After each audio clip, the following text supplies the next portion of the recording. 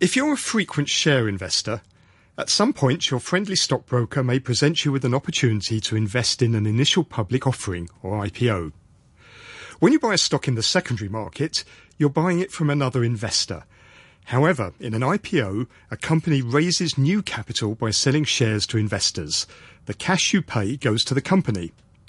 So far this year, as of mid-September, there have been over 1,100 initial public offerings. That's the most since 2007.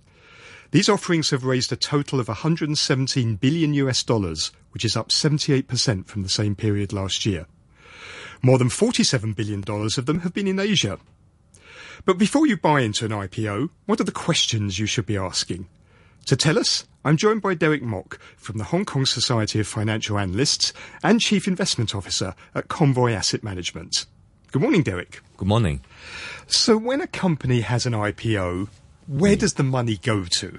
Okay, well, actually an IPO is a process that occurs when formerly a private business decide to take on outside investor by offering some of its shares on a stock exchange or over the counter. Well, the shares could be offered by the founders by selling some of their own shares, or by issuing new shares to raise money for expansion, or even a combination of both. So when founders sell their shares, yes, should you sometimes be a little bit suspicious about that and say, well, why are they selling out of their own company? Yes, you can think about that. Well, for the process or for the objective as an exit strategy, the major shareholder would try to maximize its own return by offering the shares. But when if it is an IPO just purely by the selling out the old shares, you can think about that.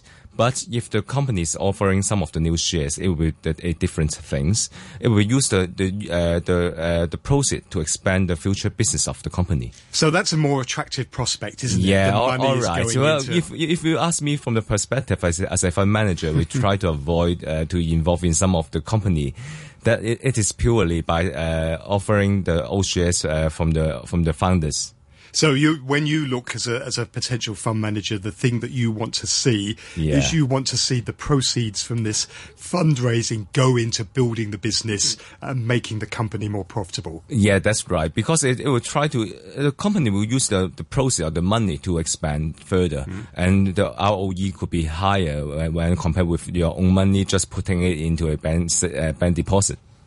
So is one of the things that you should look at the profitability of the company itself? Because sometimes IPOs are in companies that don't have a track record of profitability. Yeah. So is that a consideration that you should take into account? Well, actually, for an IPO, it is a very difficult thing. And when you are investing in a IPO, you can thinking about that. It should be something like a price discovery process. And well, actually, if for some of the already listed company, it's already hard enough to analyze the fundamental or the technicals of an established company. But for an IPO, it could be even trickier. For some of the IPOs, they don't have the long established track record, or even as you have been mentioned, that some of them is not profitable at all. When you're investing in some of the companies like GEM stocks, they don't have the history of the profitable years. So it could be very difficult.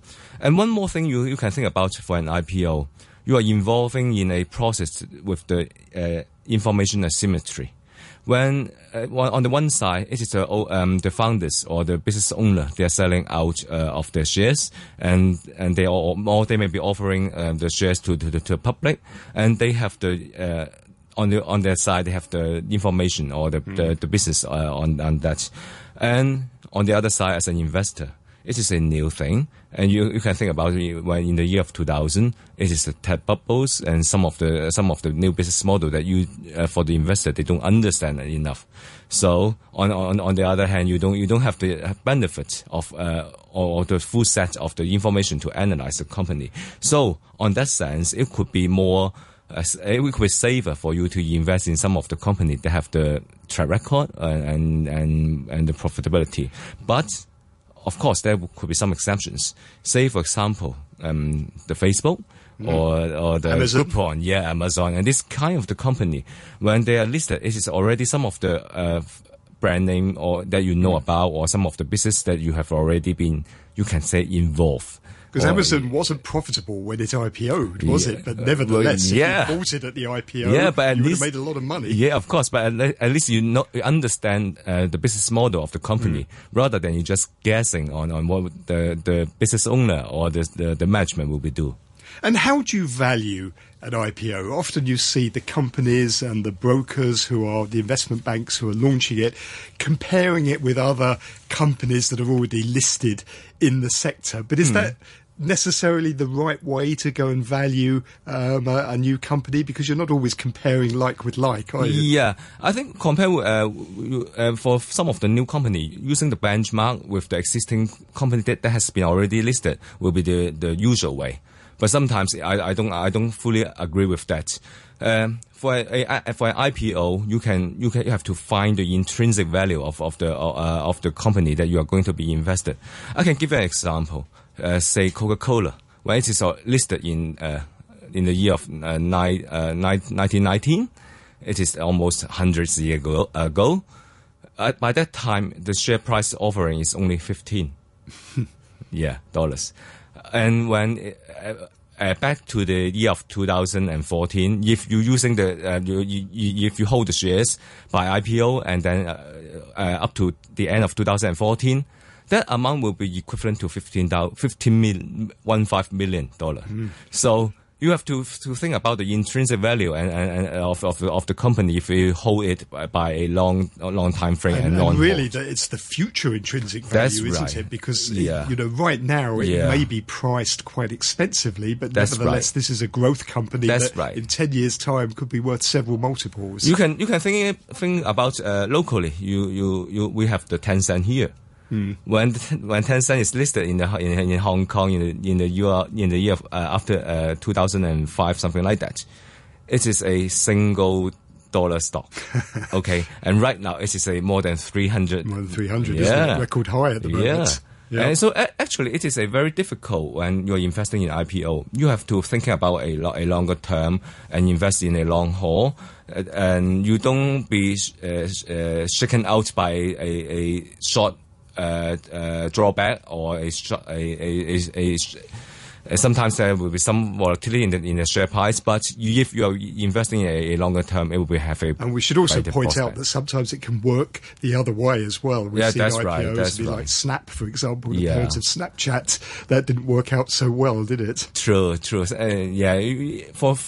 For every year, there are hundreds or at least tens of stocks to be listed. No matter in Hong Kong or in worldwide. Derek, thank you very much. Thank you so much. That was Derek Mock from the Hong Kong Society of Financial Analysts.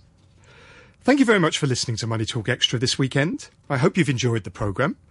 Next week, we're going to take a look at housing in Hong Kong. I'll get some advice on how to choose a mortgage. Jimmy Lam will explore how moving house has impacted the financial situation of one of our Money Talk Extra listeners. And finally, in our investment segment, we'll look at crowdfunding. So please do join Jimmy and me next Saturday at the same time. In the meantime, this is Peter Lewis, hoping you have a great weekend.